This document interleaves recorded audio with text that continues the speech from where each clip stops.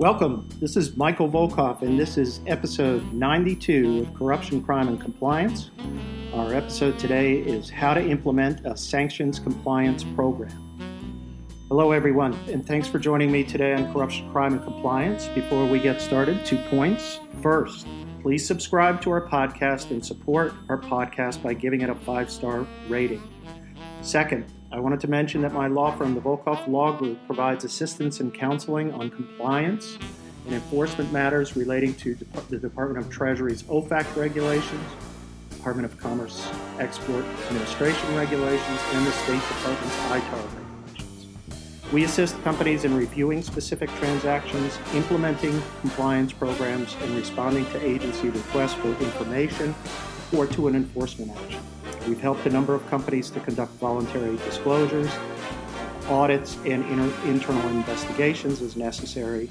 We're very familiar with the existing sanctions programs involving Iran, Cuba, Russia, Venezuela, and other countries. If interested in our trade compliance services, please contact me at mvolkov@volkovlaw.com. Well, thanks for attending today, and we're going to address what I think, and I'm not one for hyperbole if you know me, is OFAC's framework for sanctions compliance programs. And in my mind, it's a compliance game changer. If anything, I think it's going to have more of an impact ultimately than even the Justice Department's new evaluation guidelines. So, and the reason I say that is because when it comes to sanctions compliance programs, most companies are well behind the curve. I'm not saying they do nothing, but most companies have a less than mature program. OFAC's new framework really raises the bar by creating a well-crafted framework for companies to assess their current program and then provide some important objectives. So in this respect, OFAC's document is helpful and is something that can be used to guide the implementation of an improved program. So the first question comes up is where should the sanctions compliance program reside? And I've always said that you shouldn't have a silo of sort of sanctions or trade compliance separate from your overall ethics and compliance program. I know there's specialties and I tend to see them in silos, but there's too much now that overlaps, and particularly with regard to the framework, now is a time to make sure that they are merged together. So they should be part of an overall compliance program, and it doesn't mean you have to have a separate sanctions compliance policy. You can have a trade compliance policy, and one part of it being sanctions compliance. It depends on your overall business operations and your risk profile. But there are a lot of things that should already be going on within your ethics and compliance program, which can be sort of integrated or merged into the sanctions compliance area. So my point is that there's the general OFAC framework requirements should already be satisfied. When it comes to some of the more specific sanctions program elements, the definition of these sanctions risks and the prescriptive elements, that's the thing about the OFAC's new framework, is that there are prescriptive elements. That's where the companies need to get to work, and that's where the companies need to implement improvements. So let me see if I can sort of map this out. So for each area, what I'd like to do is talk about the general sort of requirements, which are probably already met, but some of the more specific and prescriptive requirements that should be in your OFAC compliance program or sanctions compliance program. So as a general matter, OFAC has strongly encouraged, in quotes, companies and individuals subject to OFAC jurisdiction to implement a, quote, risk-based approach to sanctions compliance by developing, implementing, and routinely updating. That's an important phrase, the routinely updating, an SCP. SCP stands for Sanctions Compliance Program. OFAC's framework is based on 5 essential components, and we'll go through the implementation on each of these components. 1 is management commitment, risk assessment, internal controls, testing and audit, and training. Within element 1, management commitment, OFAC requires that the company's board and senior leaders demonstrate its commitment and support of the organization's SCP. That's not going to be something that's going to be hard. If not, you may already have done so. The company's SCP receives adequate resources and is fully integrated into the day-to-day operations. That means that the business has to be involved in the process of screening and checking for sanctions compliance. Management support includes the provision of adequate resources to the compliance units and support for compliance personnel's authority within the organization. So you have to have a compliance officer, we'll talk about this in a minute, who's assigned sanctions compliance responsibilities, one or more, and that person can also be a compliance officer in the department. Your overall compliance department doesn't have to be separate. If anything, it should be within the department. There have to be direct reporting lines between the sanctions compliance functions and senior management. So some reporting line that goes up to either, let's say, a compliance committee, senior management compliance committee, or some reporting to a senior manager of some sort. Senior management has to promote a culture of compliance by encouraging personnel to report sanctions-related misconduct without fear of reprisal. Again, that's something that should be generally true within your organization. Senior management messages and takes actions that discourage misconduct and prohibited activities and highlight the potential repercussions of non-compliance with OFAC sanctions. Those are, again, saying compliance is important to us. We can be hit with fines and penalties and even jail time if we don't comply. There has to be some kind of message. These are all general tasks and all general principles that should be already ongoing or easy to address within your current compliance program framework. Now let's look at some of the prescriptive elements within management commitment that have to be satisfied. Senior management has to review and approve the organization's SCP.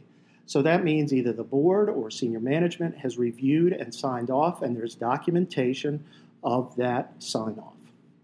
The organization has appointed a dedicated OFAC sanctions compliance officer, which I already mentioned, who can also be responsible for other parts of the compliance program.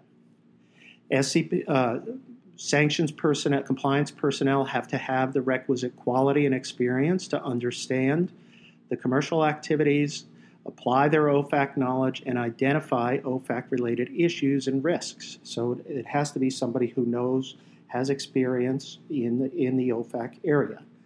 And last, the organization has to have an appropriate information technology software and system for its SCP, which means we have to have a good screening tool and hopefully some automated record-keeping tool that goes along with that to ensure that we're properly screening and looking for potential issues. So there's nothing in this element, there's really nothing that's so significant here, except that we got to make sure that the board or senior executives, we have documentation of the review and approval of the FCP. So again, nothing so burdensome in connection with the first element. Now let's go to the second element. And here, the second element is risk assessment. And here there are definitely new prescriptive elements, and there's what I call a new era for analyzing your sanctions risks. So the new approach, in my mind, reflects OFAC's recent aggressive enforcement actions. And in recognition of the importance of various sanctions programs like Iran's, North Korea, Venezuela, OFAC has gone in terms of enforcement matters and laid out important markers. These enforcement actions include the Epsilon case, which I've talked about previously in other webinars and podcasts, the Elf Cosmetics case, and the Cobham case. And all three of those, and I'll get into this a little bit more in detail, have to inform the implementation of an effective SCP. So to address this, let's look at the general requirements that OFAC outlined. First, a risk assessment should consist of a holistic view of the organization from top to bottom and assess its touch points to the outside world.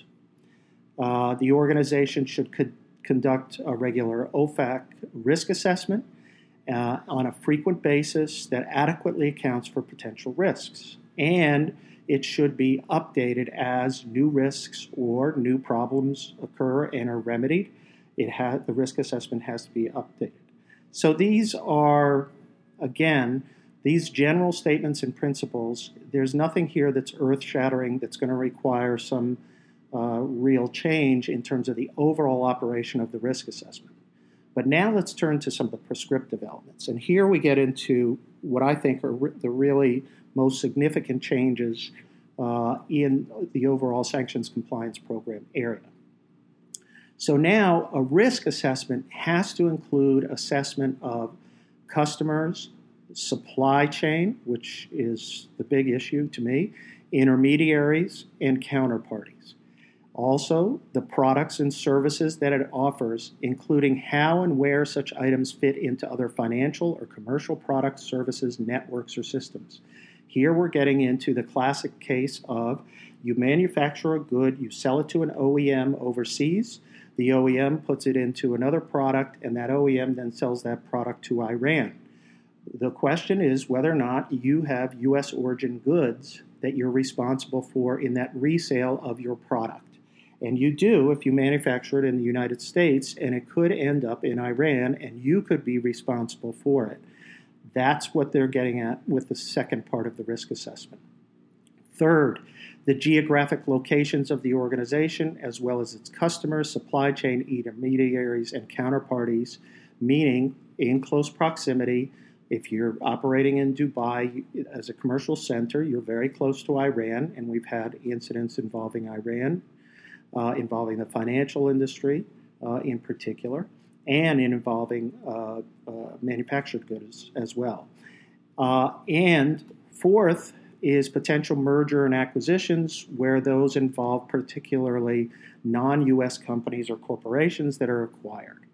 So the implications of this list is far-reaching, especially with regard to the company's supply chain and products and services, which are exported and then re-exported by a third party or foreign manufacturer, and a broad geographic location assessment. Let me explain a little bit more.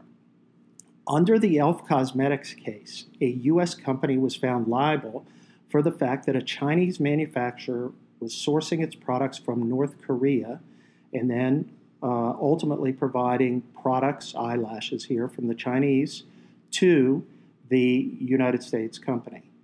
Even though the U.S. company had no knowledge of the Chinese company's sourcing location, the U.S. company was held liable. And it was specifically cited that the U.S. company had not conducted a supply chain audit for purposes of compliance with OFAC. As a consequence now, to meet OFAC expectations in this area, organizations have to assess their entire supply chain, identify risky operations that may be manufacturing from locations in close proximity to prohibited countries like, I said, Dubai and Iran, China and North Korea. In addition, organizations have to push down OFAC compliance, representations, and audit procedures throughout their respective supply chain. As to re-exportation risks, organizations now face two significant risk areas which reflect, again, OFAC's enforcement in the Epsilon case relating to third-party distributors. Companies have to take steps to ensure that third-party distributors do not re-export items from the U.S. to a prohibited country, such as Iran or North Korea. Such risks are particularly acute with regard to re-exports to Iran. Further complicating this issue, like I said, is the fact that manufacturers often sell products to foreign manufacturers or OEMs who then take the U.S. product and use it to produce a finished product which contains that U.S. origin product. Depending on the extent of the foreign manufacturer's ultimate use of the U.S. origin product and how much a percentage is ascribed to the U.S. origin of the overall product, the U.S. manufacturer now can be liable for the foreign manufacturer's ultimate product sale to an otherwise U.S. prohibited customer or country. This can raise a number of nightmare scenarios for U.S. companies.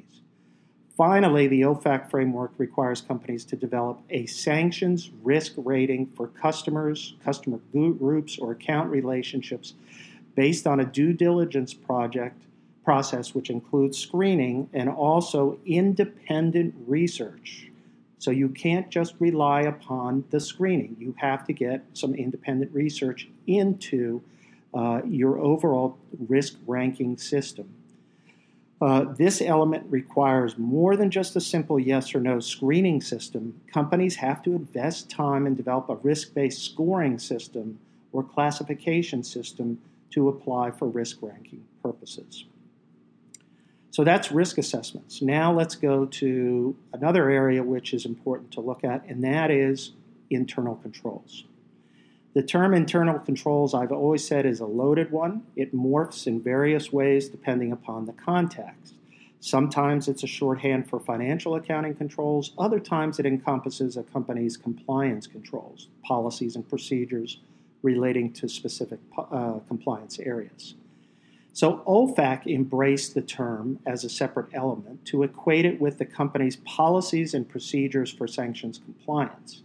So they have to begin, and OFAC recognizes that compliance begins with the business, and from that point on, sanctions compliance depends on clear rules for identifying, elevating, escalating, and resolving potential red flags.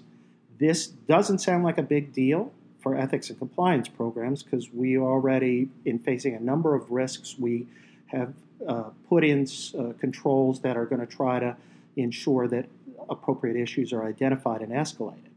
But OFAC's aggressive enforcement record in this area makes it even more clear how important this is to get the identifications and escalations done. So as a general matter, under the general requirements which we should already have met, there are a couple of things that are implemented. The internal controls have to include policies and procedures, and hopefully we already have that, in order to identify, interdict, escalate, report, and resolve and document SCP compliance activity. We also have to make sure the purpose of our internal controls is to ensure that there's appropriate reporting and escalation chains, and we minimize the risks identified in our risk assessment profile. And the policies and procedures, and in particular the procedures, have to reflect the day-to-day operations and procedures of the business and have to be enforced. And we have to have internal and external audits and assessments of the program on a periodic basis. And again, a lot of this should be covered by existing compliance programs, especially in the trade compliance area. On the more specific level, there's one big new, there are two interesting items, but there's one really significant one. To the extent we depend upon an information technology solution, meaning we're screening pursuant to whatever service vendor we've gotten service from, we have to make sure that that's integrated into our internal controls, that we've documented our selection of the technology solution, we've calibrated it to conform to our risk profile and compliance needs, and we routinely test the solution to ensure its effectiveness. In other words, that we're screening and we're not coming up with any errors. The organization also has to ensure that its OFAC-related record-keeping policies and procedures adequately are documented and documenting its SCP. The new focus, though, on the technology solution reflects, again, the Cobham case, which is where OFAC is not willing to, they were unwilling basically to ignore a potential screening error as mitigations for a sanctions violation. So now what they're saying is you're liable for any screening error and you've got to make sure your system is set correctly, tested properly, so we don't want to hear that kind of excuse. So this is a new and important compliance requirement. Okay, we're down to compliance training. and testing requirements, the last two elements. And the Justice Department and OFAC, like every compliance practitioner, will pay homage to the obvious point: there's no one-size-fits-all compliance solution. So these factors eventually form the basis for a company's risk profile, which informs every aspect of the company's compliance program. So it's the way I look at it is a company's risk profile is the DNA foundation for your business and ultimately your ethics and compliance program. So as the risk profile changes, so should the compliance program. This is why monitoring, testing, and auditing functions are so important. And this is also where compliance technology, data, and other fast-evolving tools promise real and significant change. So most companies now, we all hear about AI, data analytics, and how the old model for continuous change based on testing against rules and auditing for compliance with rules is going to be replaced eventually with new capabilities for real-time data analytics and management using artificial intelligence, supercomputer processing and analytics, and eventually blockchain. But in the meantime, until we get to that point, we're really still relying on testing and audits as well as basic training programs. So with regard to training, OFAC outlined a number of general principles that are already known and hopefully followed by compliance professionals.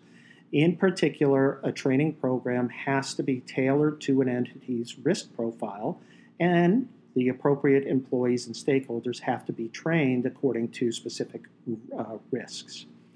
Obviously, the training program has to be accessible to foreign language employees. But OFAC did not stop there. There's one specific requirement now mandated, which is an annual training requirement for relevant employees on sanctions compliance. So companies have to conduct training for all relevant employees and personnel on a periodic basis and at a minimum annually. And it has to be updated to reflect any identified deficiencies in the SCP. In the testing and audit area, however, OFAC offered general principles which already should be known and implemented by companies in carrying out their audit and testing functions. OFAC noted that an organization's testing and audit operations should be comprehensive and objective, and of course, program weaknesses and deficiencies as well as compliance gaps should be remediated. So, for example, OFAC stated that companies should assess the effectiveness of current processes and check for inconsistencies between these and day-to-day operations. Testing and auditing can be conducted on a specific element or on an enterprise-wide level.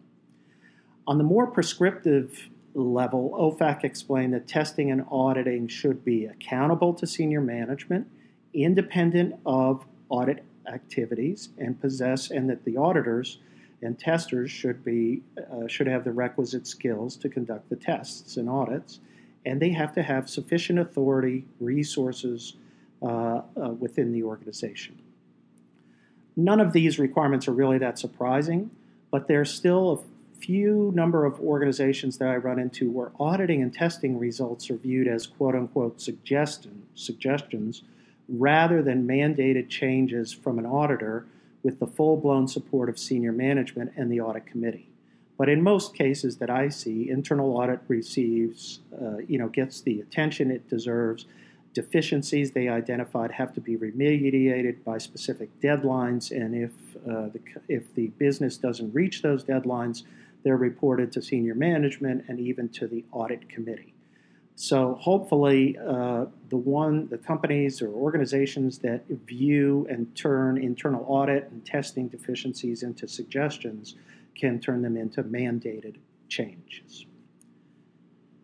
Well, that's it for today, but that's just a quick roundup of, again, look for the prescriptive elements, the specific elements of the OFAC framework, and implement them into your system and make sure you meet the general requirements. Again, it doesn't matter whether it's a standalone sanctions compliance policy or you integrate it into a trade compliance policy, and hopefully overall the trade compliance policy and the operations are part, not siloed, of your overall ethics and compliance program.